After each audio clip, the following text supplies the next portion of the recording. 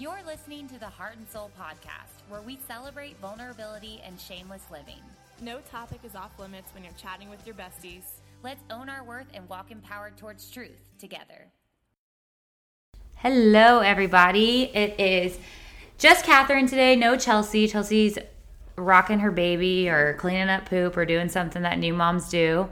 But I am joined here with a special guest. We got Veronica Hayes, one of my besties for the resties. Veronica actually plays a big part in Soul Fitness, which is what originated this podcast in the first place. So she is, I'll just introduce you as like how I see you, and then we'll get into you, you know. Okay.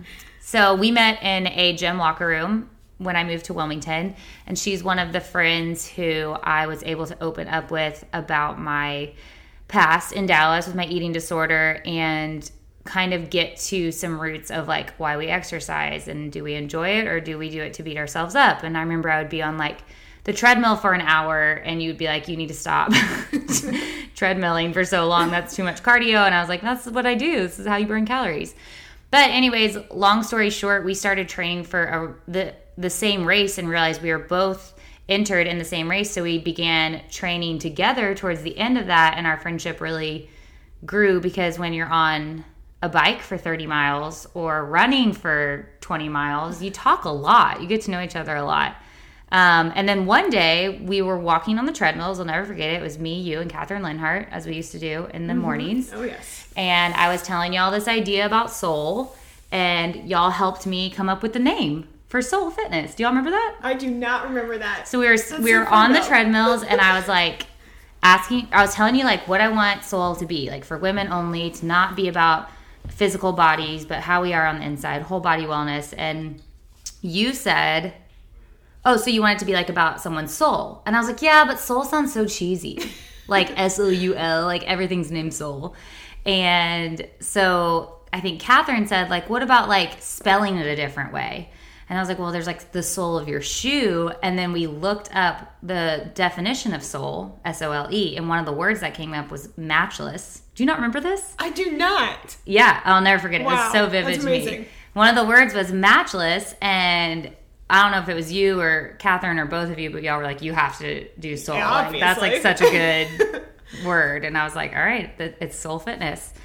So that's a huge story for me. And then beyond that, Veronica's just really taught me a lot about loving the skin that you're in because she is a registered dietitian and knows the science behind nutrition and has helped me learn how to eat, especially in the beginning when I was like not really eating as much as I should. Right.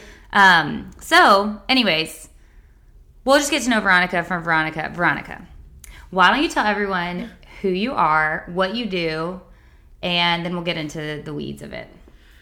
Oh boy. Okay. So I am a registered dietitian. I am a Christian. I am an athlete. That's I am for sure a doer. Yeah. And I think when I think of like doing those four things totes, like yes, those are the words I come up with: a Christian, an athlete, a dietitian, and doer. You are a doer.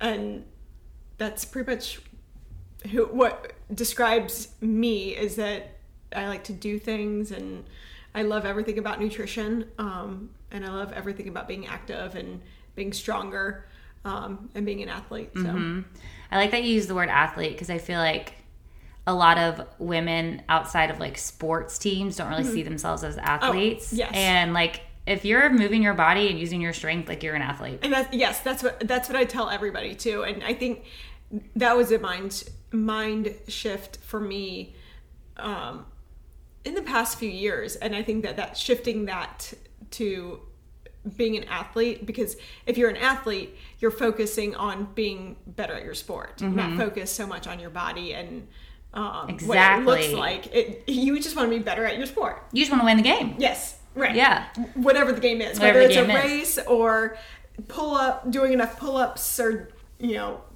squatting a certain amount of weight. Yeah. Yeah. Okay. So let's go back to how you got into athletics then. Like, what did your journey start like when it comes to fitness? And how has it evolved over time?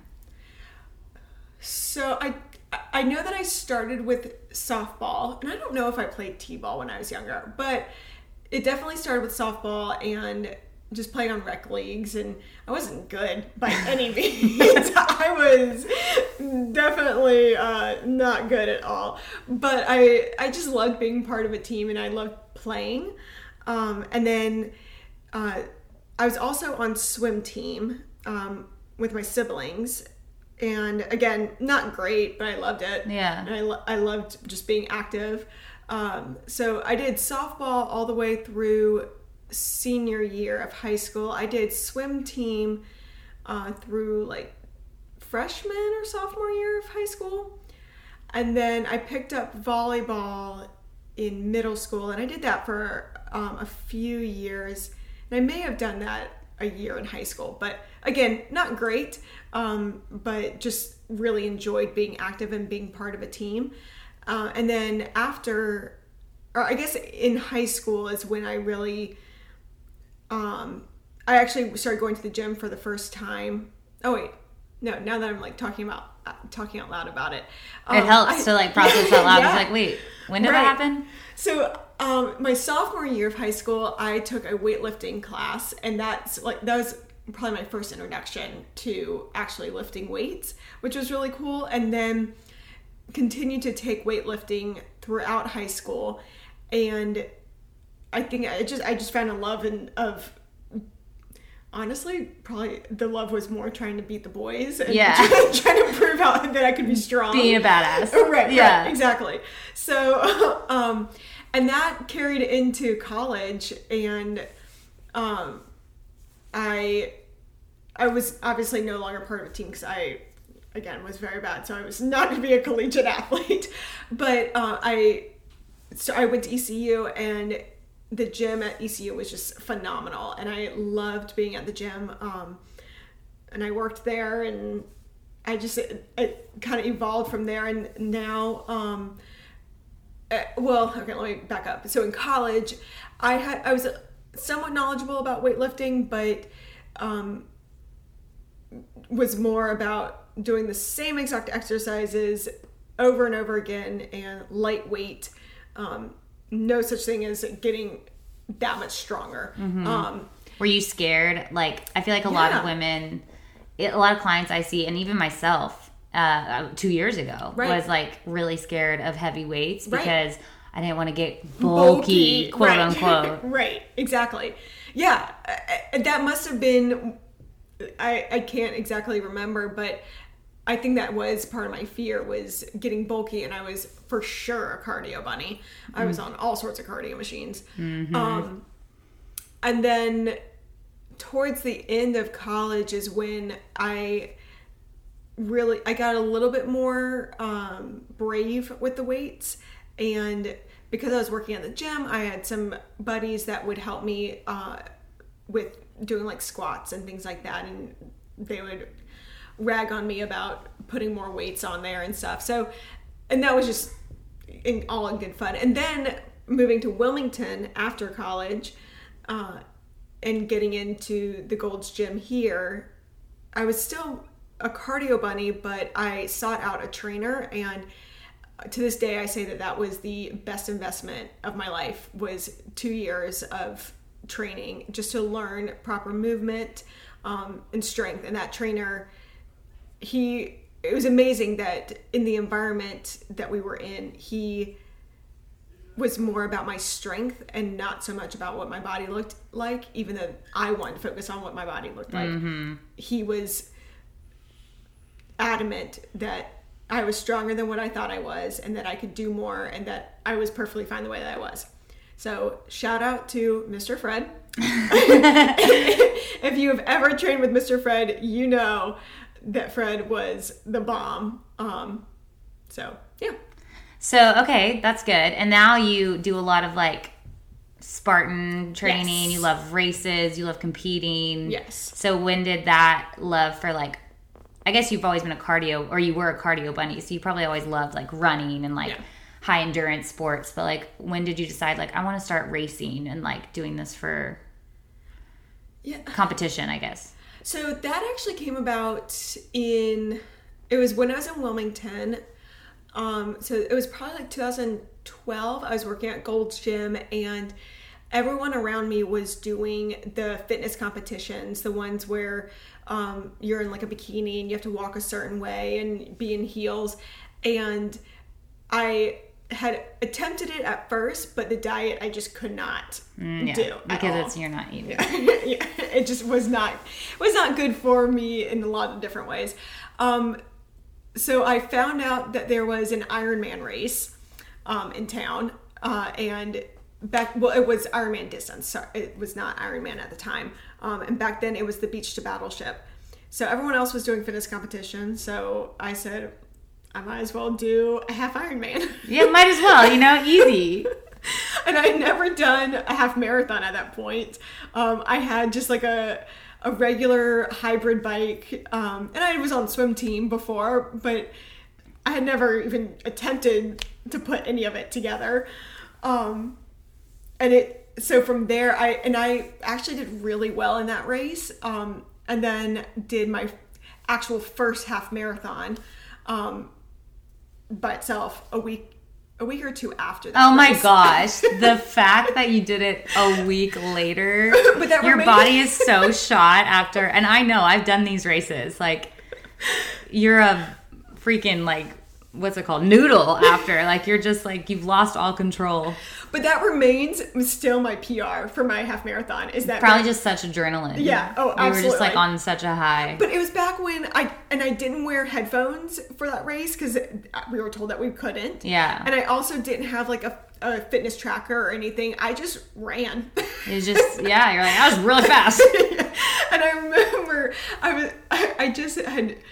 I got to the very end of the race and I was like, oh, that's it? Like, I didn't see, because they didn't change the mile markers for when I was coming through. So I was like one of the first people through. And because I didn't have a fitness tracker, I had no idea where I was in the race. You're such a boss. But then as time progressed, like you said earlier, you and I had done, and so I had done, that was my second half Ironman that you and I did together. And just like my love of racing continued. And then I had gotten introduced to Tough Mudders, and I did one Tough Mudder a year for 5 or 6 years and traveled different places to do those and loved them, but was craving more competition because I was getting pretty good at them. So then last year I did the Spartan series, and I particularly love the Tough Mudders and Spartans because they combine the strength and the cardio together. Mm-hmm. So I get to, it encourages me to push myself in the weights and not focus so much on the cardio.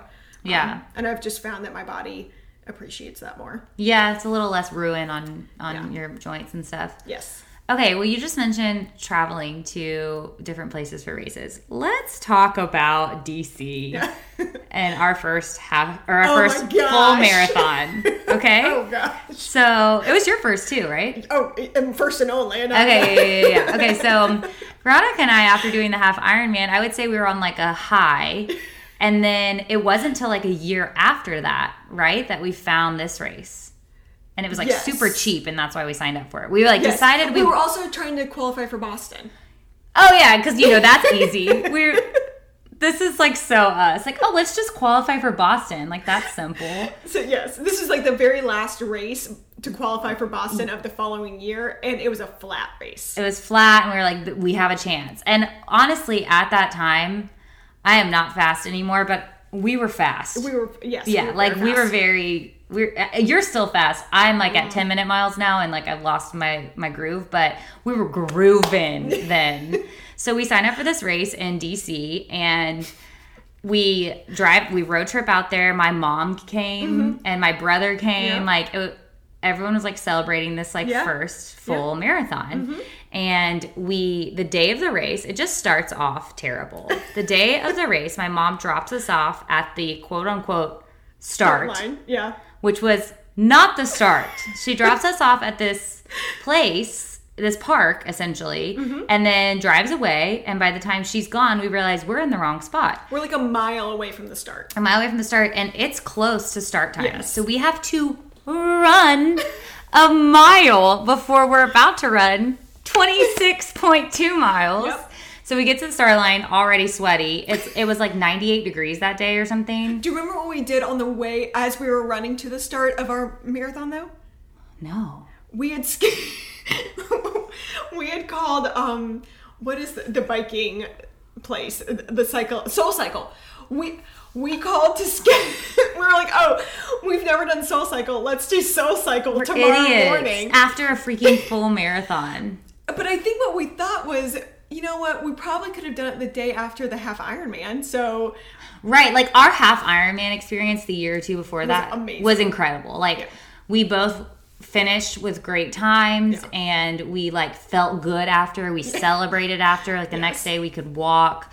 Okay, so flash forward to DC again. We run a mile to the start line. as we're running, we're scheduling to go to Soul Cycle the next day morning. because we're psychotic at this point, borderline issues.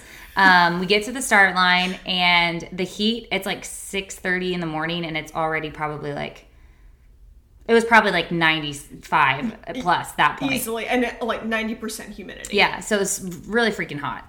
And we start the race, and I feel like the first half, we were fine. Well, and let's also say that it was on the Potomac River. Canal. Yeah. So if you're familiar with that, it was on there on the C&O Canal up in DC, and it goes.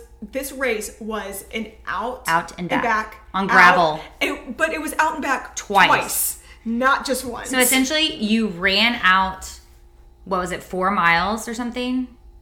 No, I think it would have been 6. Oh, yeah, Like yeah. 6.5 You're right, you're or right. So something like 6.5, then you come back. Then you go again, and then you come back. Which Yeah. So it's literally no change of scenery, and it's on a gravel road. So And it's, there's not space for people on the sides either, so you don't really you don't have anyone cheering you Yeah. on. They didn't have any medics. Remember Yeah. that person got Yeah. stuck? Yeah. There was this handicapped person who was doing the race in like one of those, what are they called? Like wheelchair bikes? Yeah, Like on the something like ground? that. Yeah. And they got stuck in the mud because it was a gravel road and there was no medic there to pull them out. So Yeah. Veronica and I are pulling this person out of mud Yeah. in the middle of the race. Anyways, needless to say, it was the worst first full marathon experience Ever. ever. And we did not qualify for Boston. Needless to say, Boston was out of the dream. Yes. But ironically, of all the places that Veronica could leave me for in Wilmington, she moved from Wilmington over 3 years ago to DC area. Yeah. So So I have ran and cycled. No, just ran on that same trail, and I have PTSD. I know, I was every gonna say time. PTSD. I don't think I could ever go back. Yeah. Oh, I remember at the end, this is actually like a really cool moment, but in the moment it was not. At the end of the race, I was just dying. And my brother texted me because I guess they were tracking me on Yeah. the thing. Yep. And he texted me because I had stopped moving because I just like stopped. Because I literally stopped. Like I wasn't walking. I just was standing there in the middle of the marathon. in the middle of the marathon. And he texted me and he was like, "You good?" Because like he saw that I wasn't moving, and I was like, "I think I'm gonna die or something like that, Yeah. or I'm not okay. Yeah. I'm not gonna make this last mile." And he said, "I'm coming." So he ran a mile out to me. That still like brings tears. I to my know. eyes. He ran a mile out to me in normal human clothes and then ran in the last mile with me, So which was sweet. so that was a really cool moment, but Yeah. still not the best marathon ever, or probably the worst. Yeah. Except the only other marathon I did, That was pretty bad. too. projectile vomited 3 times. Needless to say, I'm not signing up for another full marathon again. No, couldn't pay me. Okay, so you moved to DC 3 years ago. I did. What led you from moving from Wilmington, which you loved, Yeah. to Washington, D.C. area? Yeah, so Wilmington, I lived in Wilmington for 7 years, and I love Wilmington. But I just was not being my best self in Wilmington. I'd gone through a tough breakup, and I knew that it was just toxic for me to continue to stay in Wilmington, and I wasn't going to grow into the person that I needed to be. And it was possible that this toxic relationship would continue if I didn't get out, unfortunately. So my goal was, I wasn't being my best self in my career. I wasn't being my best self in my faith. Wasn't being my best self as a friend and in relationships either. So that was my goal when I left Wilmington, was to go to DC, and was to move. And I had an opportunity to move to DC where I could kind of just start over. Start fresh. I mean, that's what brought me to Wilmington, is just a fresh start. Yeah. And you need that sometimes, especially in adulthood, in your 20s. Yeah. It's tough, but it's needed sometimes. Yeah. So we mentioned in the beginning that you're a registered dietitian. Walk us down that career path for you. What made you want to go into that type of work? And then how has your job, career, style of work changed over the last, decade almost? Yeah. Which is crazy. We're so old. I know. Goodness. So I originally went to school to pursue being a physical therapist, and then I took cultural foods as just an elective as part of pre-PT school, and I loved cultural foods. I loved learning about the foods, what foods mean in different cultures, and the bonus for me was that I could one class a month you could make food and bring it to class, and that was just extra bonus points for class if you ate the food too. And I was like, well, sign me up. Why else would you make it? I was like, well, okay, then I need to pursue this thing called nutrition. So that started my path in the nutrition world. And then when I moved to Wilmington to do my dietetic internship. So if you know anything about being a dietitian, or if there's any RDs to be out there, you know that there is a 1,200 hour or year-long dietetic internship that's didactic. So it's practical application and actually working in the field under dietitians who then just sign off on what you do. So my didactic... That's a hard word to say. Yeah. Dietetic internship was in Wilmington. So that's what originally got me here, and I'm so thankful for that. And my goal afterwards was to be a sports dietitian. I wanted to work with athletes on their nutrition and just bettering themselves in their sports with their energy and energy output, and just creating lean body mass and muscle mass and things like that. So I got a job after my internship.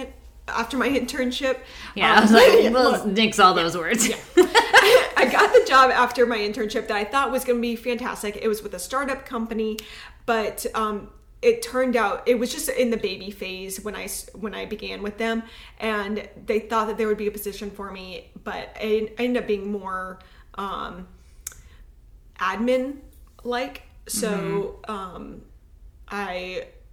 and then the company moved. So when they moved, I went ahead and part ways with them. And that's actually when I went to Michigan, which I don't talk about a whole lot. Oh, the Michigan saga. That is Michigan saga. That, honestly, as you don't talk about it, you should talk about it more, because I feel like that is a learning curve for so many women who... Yeah. So tell us a little bit about Michigan. Yeah. Okay, so like I said, I really wanted to be a sports dietitian. And at this point, I had not sat for my registration exam. And in order to be a registered dietitian, you have to sit for your exam and you have to pass it. So I had gotten what I thought would be a dream job with Lifetime Fitness as the dietitian. And I happened to take the position in Michigan. The worst. Okay, I can't. There are probably some Michiganians out there. It's a shift in environment from the South because of just one winter. Yes. And especially the beach. And we're not well. Like, we're not well in cold weather here. It's like 60 degrees here, and we start crying. We're putting on, like, mink coats. Right. So that's like the biggest thing, I would say. And I moved in end of February, beginning of March. So the cold, needless to say, the coldest month of the year. It was just not, I did not set myself up for success. But I went up there, and just before I left, I sat for my dietetics exam, or registration exam, and I actually didn't pass. And that's something I actually don't share a lot either, but I didn't pass by 1 point, and that was devastating. Because this was my life, being a dietitian. Your dream, yeah. So it was understood with the job at Lifetime that I would pass within the next 6 months. So I was still able to go up there and work. It just was not a good, it was not a good environment for me for a lot of different reasons. But one of the things that they said was that I was not cut out for the job. And whether they meant being a dietitian or meant the sales part of the position, I'm not sure. But at that time, I took it as I'm not meant to be a dietitian. Mm-hmm. And it like pierced you. Oh my gosh. It devastated me. Those words will stick with you too. So I, needless to say, moved back in 10 weeks. But the learning piece of it is that I think it's cool to remember that you can try something and fail and always go home. And try again. And try again at something else. Yeah. You're never stuck. You're never stuck. And I'm just so grateful that I was able to come back. Mm-hmm.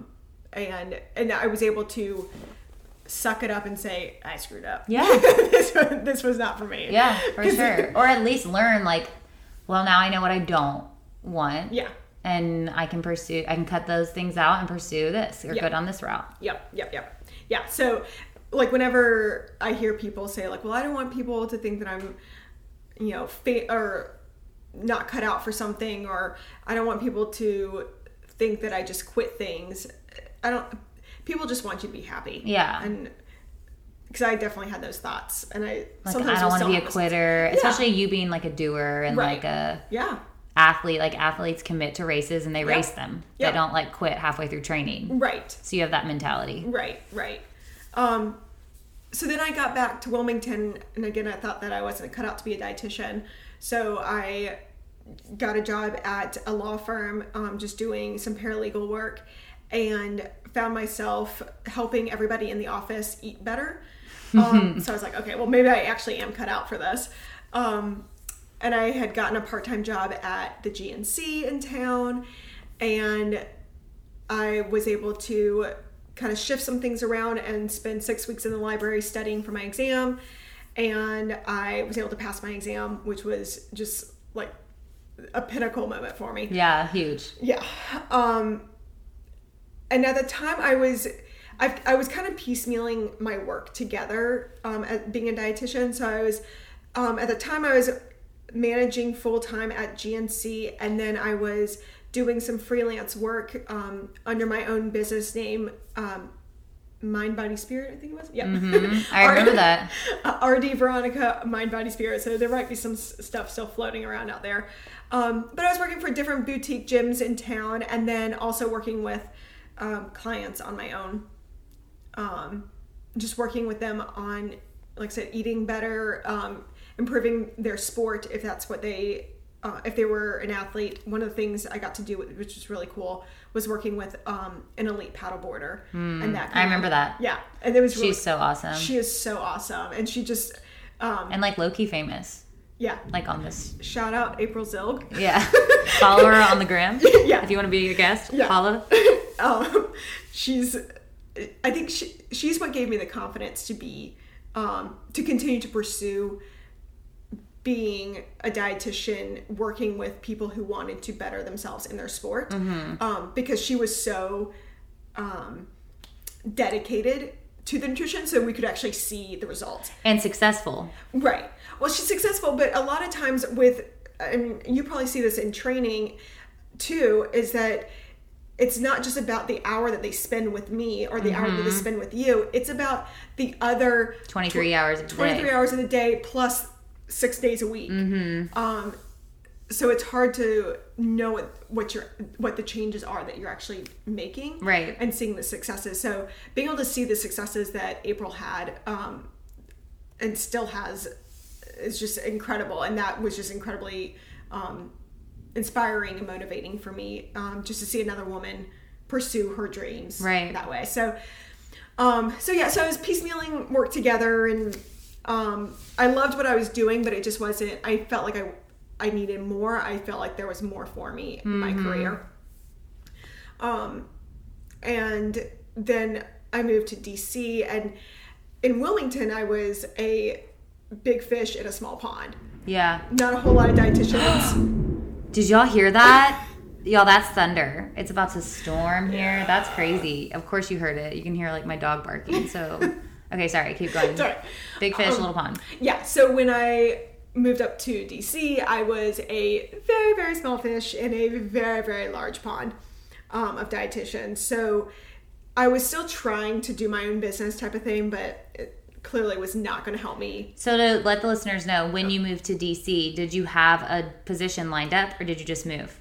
No, I did not have a job. That's my favorite part. Which I don't always recommend that, but I was incredibly blessed and fortunate to have friends that allowed me to stay with them for free so that I could get my feet on the ground.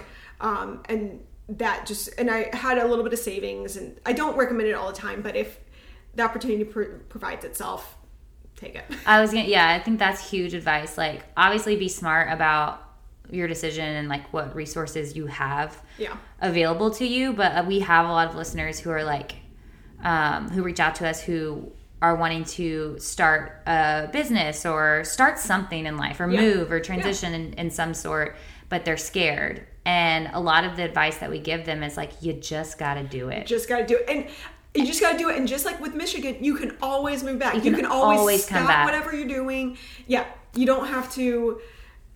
And if God gives you, or like whatever you believe, it's God for us. But if God gives you like a gut feeling, like an intuition, I call it like the Holy Spirit, like of you need to move or you need to start this job, you got to trust that. And because everything else will fall into place eventually. Oh, absolutely. Yeah. And actually, if it's supposed to happen. And this friend that I stayed with when I first moved up there, her and her husband had originally told me back in January of that year that I could move up.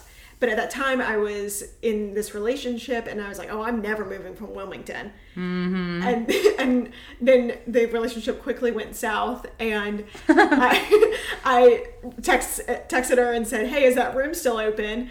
And so it was just like this conglomerate of events that had to happen in order for you to make the move. Yeah, and I think that that's a perfect example of God doesn't want bad things to happen to us, but He will use them for His glory. And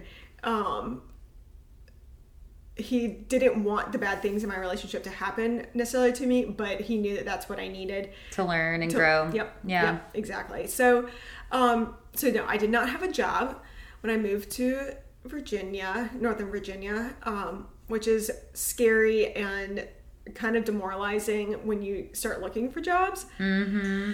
But I didn't have a job when I moved here. It was very similar. I didn't know that. Yeah, I was like, I'm just moving. Yeah, because you had the resources. Yeah, I could stay with grandma and figure it out. And the Lord convicted you. Yeah, He was like, you better get there. Right. So I did within 3 weeks that I ended up getting a job, and I was able to start within 6 weeks of moving there.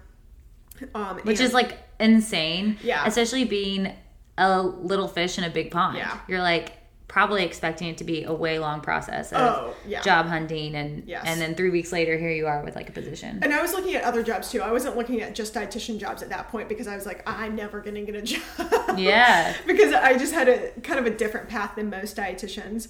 But needless to say, I did get the job. So I was working at a mental health hospital.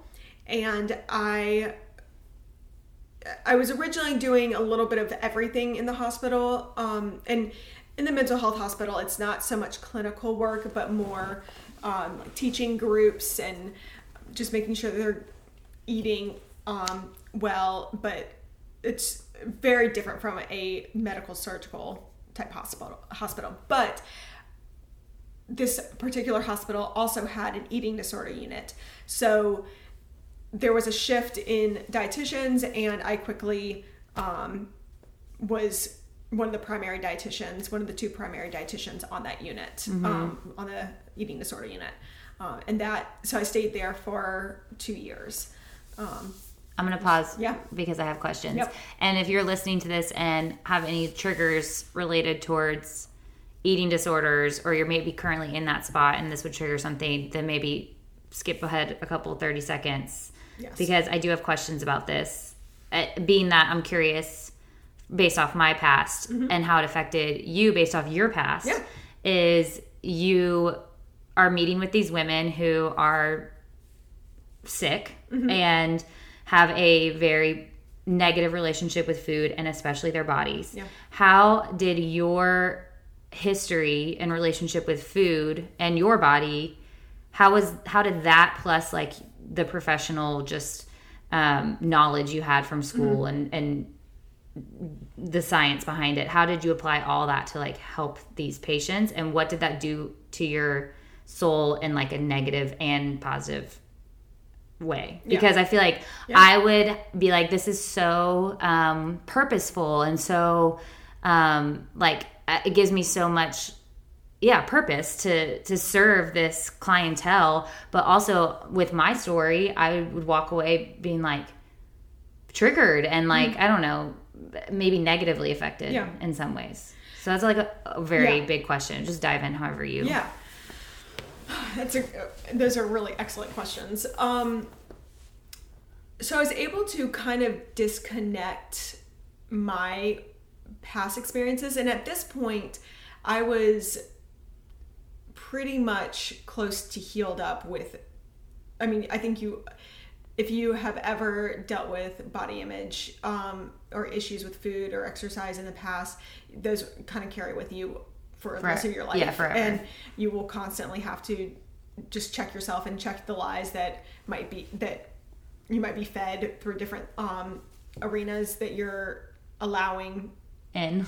Yeah. But I think at this point I was able to kind of disconnect, and I think that in a healthy way. I wasn't disassociating, but I was able to disconnect.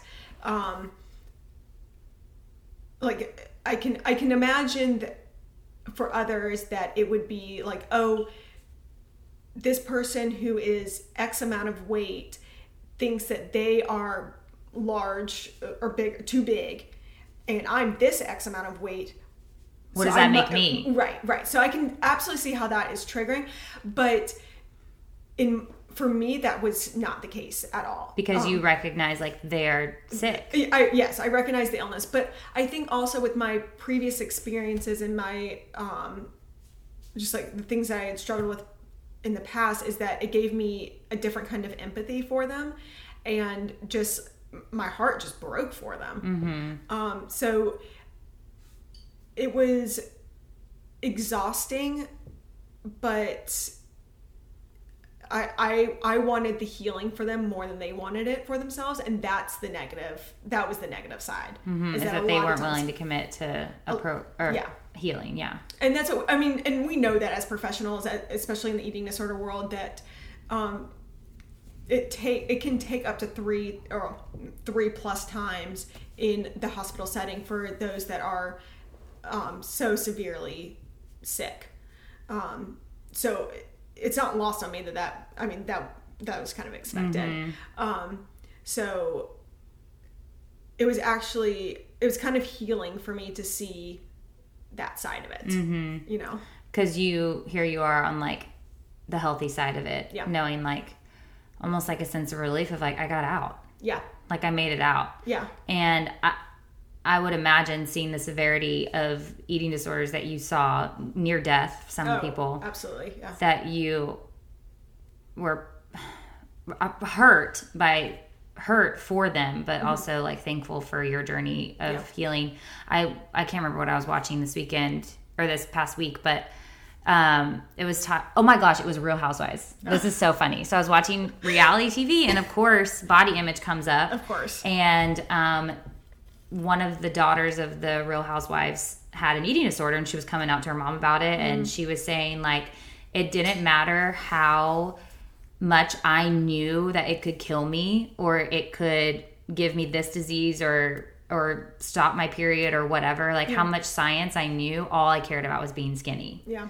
And I'm sure was the majority of your clients. Yeah, and yes, absolutely, because we would constantly show them the science of it, and at that point they're so sick, their brains are so malnourished that even if they understand, like, oh, this could affect my fertility later, or this could affect my bones later in life, or this will affect my hair, whatever it is.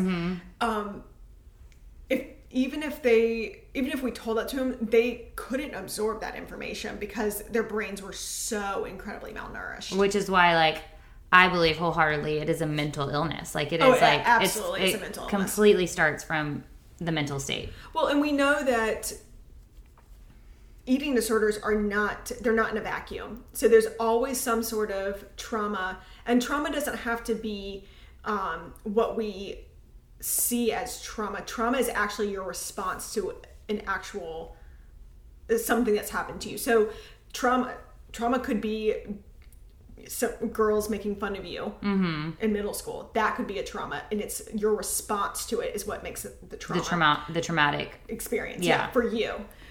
So we know that eating disorders are based in trauma. Yeah. And they don't happen in a vacuum. Fascinating. And so true. Okay, so you moved from eating disorders into what? Sorry, I just find that so fascinating, and I think because of my past and because of, like, just, like, the vision of soul, of, like, not hoping women don't go backwards into that mindset and, like, move forwards into freedom. It's like you were on the front lines. Yeah. Like, if we were in a battle, like, I'm just watching the war on the news, and you're, like, you're in the thick of it. So I think that's fascinating. Yeah. It was great. And if you are considering working in the eating disorder world, we definitely need more of you. So pursue it. It's hard work, but it is so rewarding. That's the word I was looking for earlier. Rewarding. Yeah. I was trying to figure that. I was trying to get there in my head. And it's devastating too. I will have to say. I mean, there's a patient that I think about all the time that patient will likely be there for the rest of their life. I don't know that they'll get out, and that's devastating. Yeah. So, but on to happier things. That's moving on. So I just was not seeing a way for me to move up in my career as a dietitian at this particular facility. So I needed more just growth opportunities. So I was able to take a job with a large university, George Mason University, as the campus dietitian, which was a dream job that I didn't know I had the dream of. And so now I get to work and do everything that I could possibly imagine wanting to do within a private practice setting, but with the security of a salary. Yeah, exactly. Which is amazing. And so I've been doing that for about a year and a half at this point. And this sounds really crazy, but my time at the eating disorder hospital and working on that unit really set me up for success in this, because that was just such tough work. That sometimes working with the students can be really tough. Yeah. But now I get to work with students on whether it's disordered eating. If they have an eating disorder, I do refer out to those who specialize in it. But students that are newly diagnosed with diabetes, high cholesterol, hypertension. I also get to guest lecture. I work with students that have food allergies, work with our dining team to make sure that everyone is able to eat safe meals based on dietary restrictions that are related to food allergies and food intolerances. Just do a lot of education, and I love it. Yeah. I would imagine that you knowing so much about food, I know that you're passionate about it, but clearly you've probably heard a lot of like false myths regarding nutrition. I use that word very lightly when I talk about this, but what are some of the things that, let's just say specifically women, since that's who majority listen to this podcast. Sorry for you 2% guys. What are some things that people come to you with, like some blanket statements about nutrition or some myths that they hear that really just like grind your gears, and you wish right now, if everyone in the world was listening, you could like put an end to those ideas and like guide them towards truth? Yes. So this might be an unpopular opinion, but I think I think the majority of dietitians would agree with me. The whole vegan movement. Very unpopular. We're definitely grinding some gears. I know. I'm touching that third rail. Plants are amazing. I eat tons of vegetables. What I like to say is plant forward. So fill your plate with plants, but you also need protein. Mm-hmm. And a lot of times what I'll see is people will have blood sugars that are off the charts because they don't have the proteins and fats to stabilize their blood sugars. Or they're hungry all the time, so they're eating a lot more, which is fine if you truly are hungry. But if you're just not fueling properly, our bodies are meant to eat everything. Mm-hmm. And when I say everything, our bodies are incredible things, and it can process and metabolize and use whatever you put into it for energy. So really balancing that out. So you don't have to be, I'm not saying meat forward, but plant forward, and then add in some extra protein from animal sources. And if you are vegetarian or vegan for animal rights, I can completely understand that as well. But I'd really dive into what you're doing affects animals or doesn't affect animals or doesn't affect the environment. A cool statistic is that for those that are vegan for environmental reasons, it would actually be more beneficial if you would just find ways to go to like the grocery store or go to work or visit a friend by not getting into your car. That would benefit the environment more than cutting out animal proteins. Interesting. Yeah. I'm sure there's a lot of statistics out there like that. And I don't have the exact numbers, but there are numbers behind that. Right. And if there is like a conviction behind why, like you said, or why you choose to not eat meat or to be vegan, then like just research ways to fill up that protein in your body and like replace that with nutrients. And I would actually encourage you to seek out a dietitian that specializes in plant-based nutrition, because that is not me, so don't don't at me. If you want to reach out to me, I can help direct you in the right place, but I'm not the person to help you with the eating portion of this. But they will help you in finding ways to balance out your plate, to make sure that you get the adequate proteins, the adequate fats, the vitamins and minerals, because just for example, you need 20% more protein if you are getting them from plant sources, just because it doesn't assimilate in the body as easily as animal sources. That's interesting. There's one myth that I would like to address with you that I'm sure you'll be just as passionate with, that really just chaps my you-know-what. And that is, and this is what started my disordered eating path, is apps like MyFitnessPal that tell you you can only eat 1,200 calories a day.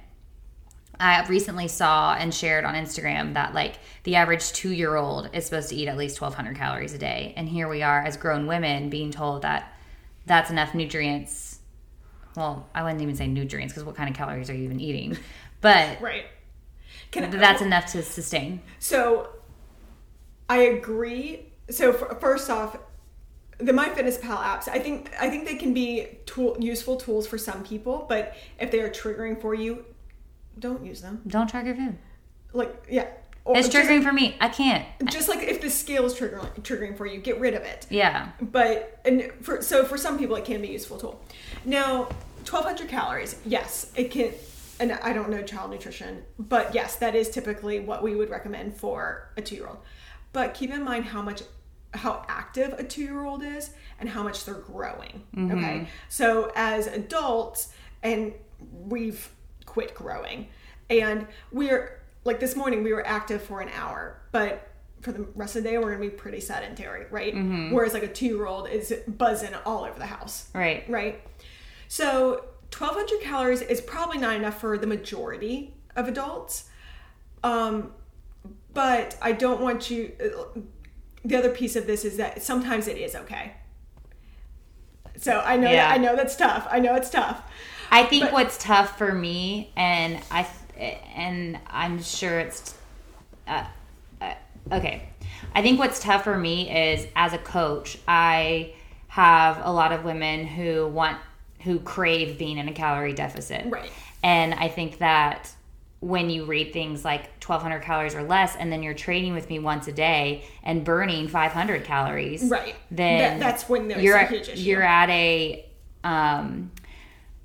unhealthy nutritional deficit that leads down very negative paths, addictions. Right. Yes, and so there's something called your BMR, your basal metabolic rate, and a lot of times women's BMR is close to 1,000. Mm-hmm. So then you're only getting another 200 calories. That's what Chelsea addressed like a month or two ago. Because she majored in exercise science as well. Yeah. And she said, like, you're like just by being sedentary sometimes burning. Yes. But for those women who are shorter or who don't have it, or who are not as active or can't be as active, then sometimes the 1,200 calories is okay. But the issue with the MyFitnessPal or other tracking devices or tracking apps is that it's just blanket. Mm-hmm. It doesn't really take into account a whole lot of anything. Whereas if you work with a dietitian, they can talk to you more about, okay, what's your muscle mass? Because muscle is metabolically active, and we want to maintain our muscle. Mm-hmm. So how do we maintain that? By making sure it's fed. Mm-hmm. So a dietitian can work with you to make sure that you have enough for your metabolically active tissue, fuel you so that you don't get brain fog. So if you're ever experiencing brain fog because like after a big meeting or writing a big paper or a presentation or something like that, that's likely because you have a deficit of carbohydrates. So making sure that you are getting adequate carbohydrates and there's so much more to it. There's so much more to it. And so it's a tricky question and tricky myth to bust. Mm-hmm. I would say the myth is that not every woman should be at 1,200 calories like the tracking apps put us at. Yeah, right. So, no, that's really good. And I think that the knowledge that you shared just now is that we clearly don't know unless we are licensed like you are and educated like you are. We clearly don't know all that our body needs, and if it's lacking in something, it'll usually tell us in a way that is not necessarily fun, like brain fog or dizziness or tiredness or things like that. So learning to listen to your body is easier to do once you've met with like a professional, right, that can help teach you about your body, right, and tease out what the foods are, and how much the foods are that you need to make you feel better. Yeah. Okay, so we've covered 3 of the 4 things on your tote bag. We covered athlete, dietitian. We've covered doer. Clearly, you do all the things. Christian. Yeah. Do you want to dive into your faith a little bit? Sure. Yeah. It's been an interesting road. Yeah. And it's cool to be able to talk with you about it because like you were the catalyst to get me into church again. So I grew up Catholic, and it was in doing some just devotional work and soul work, even just this year. I think why I was so into my faith, quote unquote, into the Catholic faith back then was kind of a safe haven from my kind of rocky home life. But I was part of youth group, but I just didn't. Looking back, I did not have a relationship with God, with Jesus. Like it was more of just like a club. Well, I think for a lot, like that's kind of how it was for me in high school. Is like it's a safe place. Yeah. For a high school student, that's really helpful. Yes. Like youth group and I'm so grateful that that's the safe place that I chose. For real. Yeah, there's other places that aren't so safe. Right. Yeah. Right. So even though, it could have been a lot worse. So then, and I continued to pursue the Catholic faith in college, and then afterwards, I didn't feel the connection. So there just wasn't. I didn't feel drawn to going back to church. I tried a couple churches in Wilmington, a couple Catholic churches, and I just wasn't. It wasn't sitting well with me. On Sundays, I would make it a point to go out to the beach and go for like a walk or a run and just sit and just admire the work that God had done. And like, so I've always believed in God, but like having a relationship with him was not always there. So then that very first bike ride that you and I did, I remember that. Yeah, 30 miles. We covered, and this was literally pretty much the first time her and I had met. Yeah, or the first time we'd had one-on-one time at least. Yeah, because like we would hang out in the locker room with like a bunch of girls. Right, like as we're getting ready for work. Right. But yeah, this was like the first time one-on-one, 30 miles. So so for those of you that most people probably don't know. Yeah, like who goes out for fun for a 30-mile bike ride? And I think that day we also did we ran too. A 5K because we ran around UNCW. So the bike ride was 2 hours at least, and then that 5K was probably another like 30 minutes at least. Yeah, something like that. So we were together for a long time that day. So we covered a lot of ground. But I clearly remember you sharing your faith with me, and it was so effortless. And it wasn't like you weren't sharing your faith with me to evangelize me. Is what I didn't. Maybe that's what you were going for. No, I didn't have a dilemma, or what is it called? Not dilemma. You know what I'm trying to say, yes, right? Like the agenda. Agenda. Yes. Thank you. Two very different definitions. Yeah. Dilemma. I probably had a lot of those. I think we covered a lot of dilemmas. There's some dilemmas for sure. Agenda. Yes.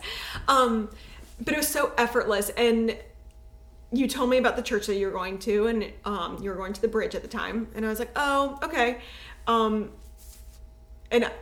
I did a lot of training on Sundays, so I was like, I'll just go after the race. And we were pretty close to the... Yeah, we started training together towards the end of... Yeah. I think we had like 2 months left or something. So I was like... Which feels like the end. Yes, it is in a race like that. Yes. So I think, and like the effortlessness that you were able to share your faith with me, and the and you still have this, is just like your spirit about you, and like the positivity, and just like everyone can tell Jesus is in you. And I was like, oh, I need some of that. So, and it wasn't that things were like bad in my life, but I was like, I need that. And so I had decided that I would start going to the Bridge, or try out the Bridge after the race. So I think I went, the race was on a Saturday, and it's possible I went that very next day. I think we both did. Okay. I can't remember if it was I think we went together, because didn't Okay. my family, or didn't my mom go with us or something? Like, Maybe. I don't know. I do remember going. Like, yeah, like pretty immediately after. Yeah, and I did some celebrating after the race, and I remember not feeling that great. Was it that same day? I don't remember. Might have been the week after. Yeah. Regardless. It was either the very next day after the race or the week after. And from then on, I was like, this is where I belong. This is like my home. And just the gospel really spoke to me, and the gospel preaching there just really, it touched my heart in ways that I needed to be touched. But also, and for me, the worship portion is so important. Like, that is what feeds my soul. And worship has always been really good at the Bridge. Yeah, it's I fire. haven't been back recently, but it just gets better. Yeah. I mean, that church is so blessed. So, and then immediately I started going to small group with you. Yeah. And that was just a really good experience. And at one point, you weren't part of that community group anymore, but I was still going, and I was going through some really tough times. And I wasn't planning to go to community group that day, but I went anyways. And for whatever reason, we broke up into men and women that day for the first time ever. And I just broke down and did some serious confessing with these women that I barely knew. And I was so afraid of being just like banished from the church and all that, but they just loved me and hugged on me and just like cried with me. And that was like such a redeeming experience, to know that God's grace actually exists. Yeah. Like, it was just such an incredible thing to know that, to tangibly experience it. Yeah. Yeah. That's huge. Yeah. So, I guess here I'll say, if you are battling with anything, find a confidant that you can, trust to share your story with and not be judged or condemned, so that you can experience that grace and that redemption too. So after that, like that, I mean, I think that's what kind of like just broke me, but also made me grow closer to Jesus. And then moving to DC, part of me moving up there was to grow more in my faith and be more like Jesus, and continue to try even harder to be more like Jesus as a Christian. And this is such a God thing, is that the neighborhood that I moved into, so the Bridge is a church plant from a church in Raleigh called the Summit, and I was looking for something similar, and you had asked our pastor at the Bridge if there was something similar in Virginia, and there was. So I went there. That was like 45 minutes from where I was living, but that same day they also announced a new church plant from the Summit in my neighborhood. Crazy. I mean, God's incredible. He gonna do it. Yeah. And one of the things that, if you know me, you know that I love being outside. So I was, for a good 6 months to a year, I was able to walk to church. Yeah. Which, that was just something so special for me. Right. And we're still a very small church plant, but we're in Virginia, and just growing that community and growing my faith and doing Bible studies, and just finding the mentorship and the discipleship up there has been paramount for my faith. And yeah, it's been really cool to watch you grow, and to like still feel like, I don't know what the word is. I'm really having a hard time with words. Agenda, dilemma. But to still feel like one thing that's really rare, and which shouldn't be rare, but is rare, unfortunately, in friendship, is to feel like you have to like put walls up during certain parts of your life. And I feel like you're a friend who we can come to each other. Like, I think we did this like 2 months ago, and be like, I'm really mad at God, or I really don't know what I believe about this, or I'm really still struggling with this, and to not feel, like we said earlier, condemned, but instead feel like accepted and known and valued just the same. Right. And have people that can speak truth. And right. Like, I think, I feel like you and I can easily open up about that. And I think that is so important, because there are times that are so tough that we question, what is he doing? Right. And then one of us can say, well, let's look at it from this perspective. Which is why community is so important. Right. Like, we need each other. We don't just need God. We need the people of God, you know, like to help us. So, I think that your story is super awesome and encouraging in many ways. And I think it's going to really speak to a lot of our listeners, because you've been through it with like your career. Like you've, and by through it, I mean, like, you've been through some tough times, but stuck with a dream that laid on your heart. And I think that that's really important for people to hear, is like, you're going to want to quit sometimes, but if you feel like this is what you're called to do, then you got to grind it out even through the tough times and keep pushing forward. And with pursuing, sports, I don't know how to put it, like races and like, just like, I think that's something that people need to hear is, don't sign up for a race if you don't want to, but just commitment to things that are important to you. Right. Having commitment and meaning and discipline behind the things you do. And also your faith. Like, if you're feeling pulled towards something, don't do it because you feel like you're supposed to do it, because like it's shaping your identity and you want to press into that. So I think that I was really excited for you to share your story, because I think it's going to be super encouraging for all of our listeners. Thank you. I am going to ask you the 4 questions that we ask every single guest. And I know all these questions, but I did not prepare. You know what's funny is people who do listen to the podcast regularly always, it's the same thing. They're like, oh, dang it. Like, I knew. Yes. Well, that's probably good. It'll be more, what's the word? Authentic. Yes. Authentic. Agenda. Dilemma. Yeah. Okay. So first question is, what is something that you're currently obsessed with right now or binging? Outside. Nature. Or just like being outside. Just being outside, like, just with quarantine, I spend so much time walking. My footprint is all over my town. Yes. I've been doing a lot more walks lately too, and realizing that it feeds my soul almost just as much as running does. It where does. I feel like running, I sometimes put more pressure on myself, where walking, there's no pressure involved. So it's like the sweet spot of like, I can still get that like nature adrenaline kick, some of the endorphins, without feeling the pressure to run a certain amount of miles or burn a certain amount of calories or whatever, or certain pace.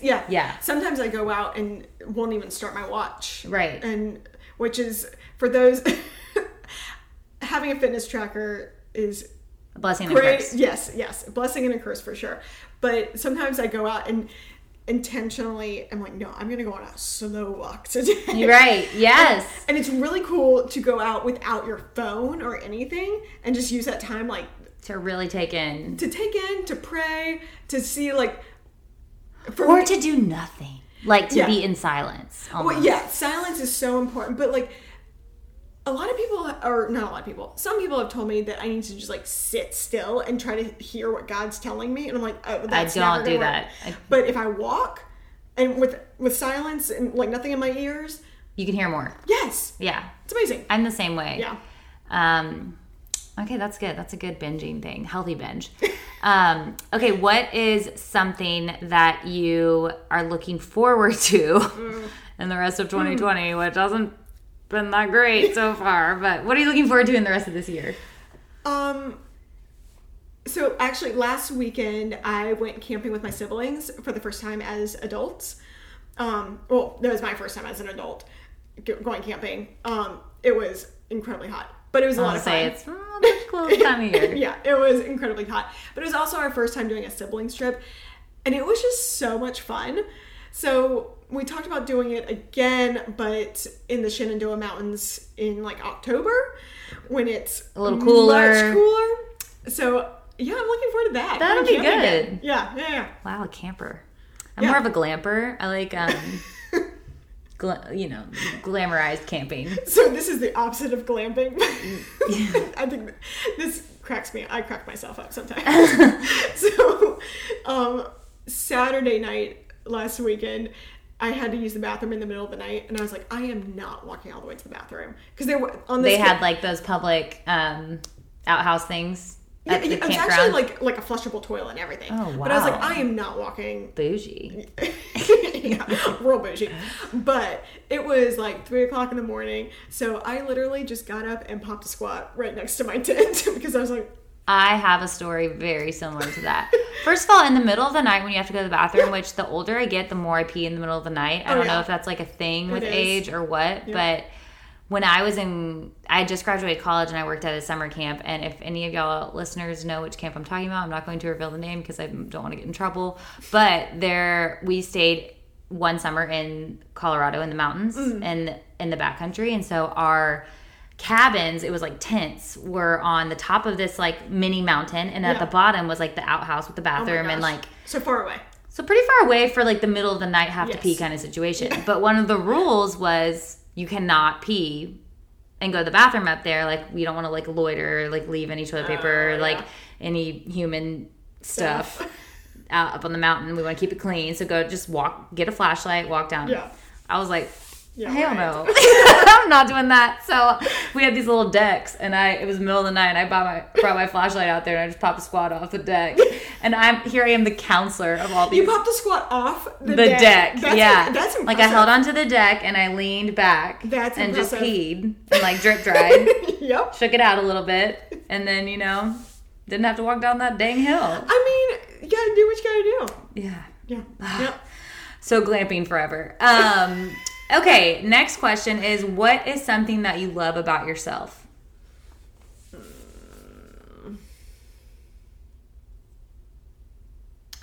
I guess my tenacity. Mm-hmm. If I'm using that in the right context. I would think so. You think you're tenacious? With like, whether it be like the Spartans or my career. Mm-hmm. You're driven. Yeah. Wait, is that the same? Is that a synonym? I don't know. Or I don't know. Whatever. I'm trying to use You're both. bigger words. You're both those things. Like, I don't know. It sounds good. It sounds smart. Right. Okay, last question is, if you could tell women one thing today, leave them with one little nugget of truth, what would it be? Just do it. Just do it. And I actually was not even thinking about Nike, but seriously, just do it and don't. It's okay to fail. It's okay to fail is huge. Yeah.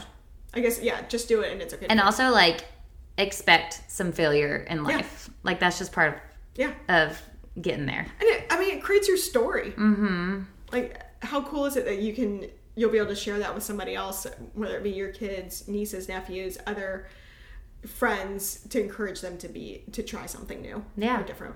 Yeah. You never know until you try. Yep. Well, Veronica, love you so much. Thanks for being on the podcast. If people want to find you on the interwebs, where can they go?